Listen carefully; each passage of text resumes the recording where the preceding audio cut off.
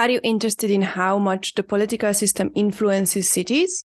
Our summary today works with the article titled Planning the Post-Political City, Exploring Public Participation in the Contemporary Australian City from 2018 by Crystal Legacy, Nicole Cook, Dallas Rogers, and Christian Rooming, published in the Geographica Research Journal. This is a great preparation for the discussion with the next interviewee, Dr. Anthony Kent. Plus, since we are investigating the future of cities, I thought it would be interesting to see the political constraints influencing cities and their futures. This article presents the investigation of informal and formal decisions and plannings and their effects on urban areas.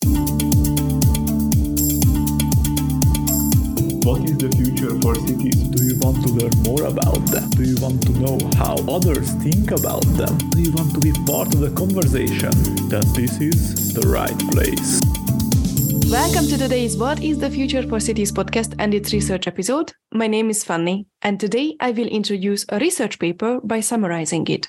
The episode really is just a short summary of the original paper, and in case it is interesting enough, I would encourage everyone to check out the whole paper and stay tuned until the end because I will give you the 3 most important things and some questions which would be interesting to discuss.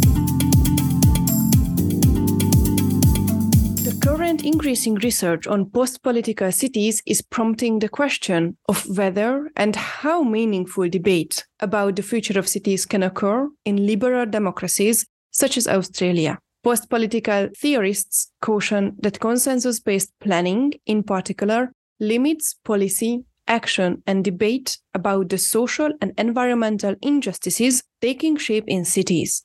Some researchers even highlighted the costs of consensus politics and suggested that liberal democracies have entered a phase of post-democratization. Post-democratization can mean the disappearance of the political as a structuring agent in society. Urban scholars who are engaged with such post-foundationalist thinking aligned the post-political city the influence of neoliberalism on political participation and urban governance, and thereby revealed the many ways in which public opinion was solicited and aggregated to the detriment of practices that would nurture political diversity and meaningful debate. Meaning that increasing urban participation can jeopardize political diversity and meaningful debate around the city. In Australian cities, urban planning over the past 30 years has increasingly aligned with the principles of neoliberalism. This caused to move from expert-led planning towards consensual collaborative planning and decision-making, inspired by theories of communicative rationality. The concerns with such consensus-based planning are that it cannot fully accommodate diverse subjectives or address the power asymmetries that were reinforced through neoliberal planning. Therefore, privileging consensus building without critically reflecting on its relationship to public protest when it occurs may prevent us from seeing the different ways consensus building seeks to continuously displace conflict in planning. Post-political theorists claim that formal processes and spaces for participation lack to offer grounds for actual public debate or legitimate spaces for contestation. As a result, debates about the future of the Australian city are not limited to official planning fora, but instead extend beyond mandated participatory planning to include public created spaces. The authors contend that in these spaces, the negative impacts of planning are politicized. Urban planning processes have decentered social equity and environmental sustainability by privileging economic rationality, competition, and privatization due to the pressure of neoliberalism. Current resistance campaigns are motivated by the mantra that cities are for people and not solely for producing profit. But present campaigns galvanize against both the impacts of unrestrained neoliberalization of cities and its governance, and the loss of public control of the city and its processes. This does not mean that city planners have abandoned efforts to engage the public in planning their neighborhoods. There have been many best practice engagement techniques to enable public participation over the past decades, like in Western Australia or with the Infrastructure Victoria's long-term infrastructure strategy. This is a considerable shift from the primarily expert-led technocratic plans of the 20th century to a comparatively more inclusive planning now. However, there are only few opportunities to ask fundamental questions about the future of cities or resource allocation and distribution. These questions attract opposition campaigns and movements if remain unanswered, cause negative externalities, and lose opportunity costs. Notably, these shifts precipitate greater levels of intergenerational inequity, intense speculative development, and social cleansing. For example, the compact city idea has remained a planning orthodoxy even in Australia because there is little understanding of who benefits from this urban form and who and what is lost. In this context, have many scholars declared the crisis of participatory planning because the engagement can be void of critical substance and influence. Consensus politics and approaches evade confrontational and challenging public discourses about how the city is constituted and recreated, for whom and by whom. Instead, the participation is set out from the beginning with a very sterile setup, maybe limiting broader expressions of engaged citizenship. On the other hand, agonistic traditions of democratic participation continue to punctuate planning decisions through informal, collective, grassroots actions or through focused, sometimes site-specific oppositional campaigns.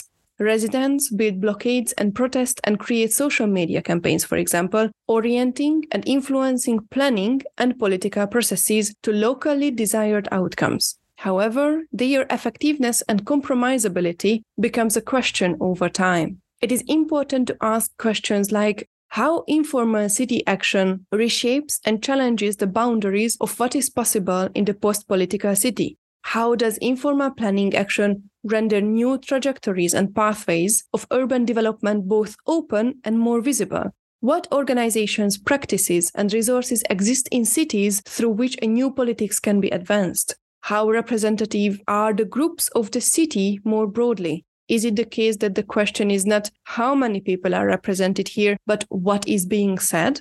Perhaps in the end, the most important feature of informal planning movements is not their size, but their unique capacity to articulate urban futures that embrace a philosophy of equity within uncertain social and environmental futures. Therefore, we need to know more about the question, what can be learned from the experimental and visionary nature of urban planning movements and contemporary political movements. Currently, there are so many unknowns in uncharted geographies of agonism and activism. Research could be extended to engage with urban context where planning authorities struggle against powerful national logics of property speculation and accumulation, yet find support from social and political movements for more democratic planning policies and practices.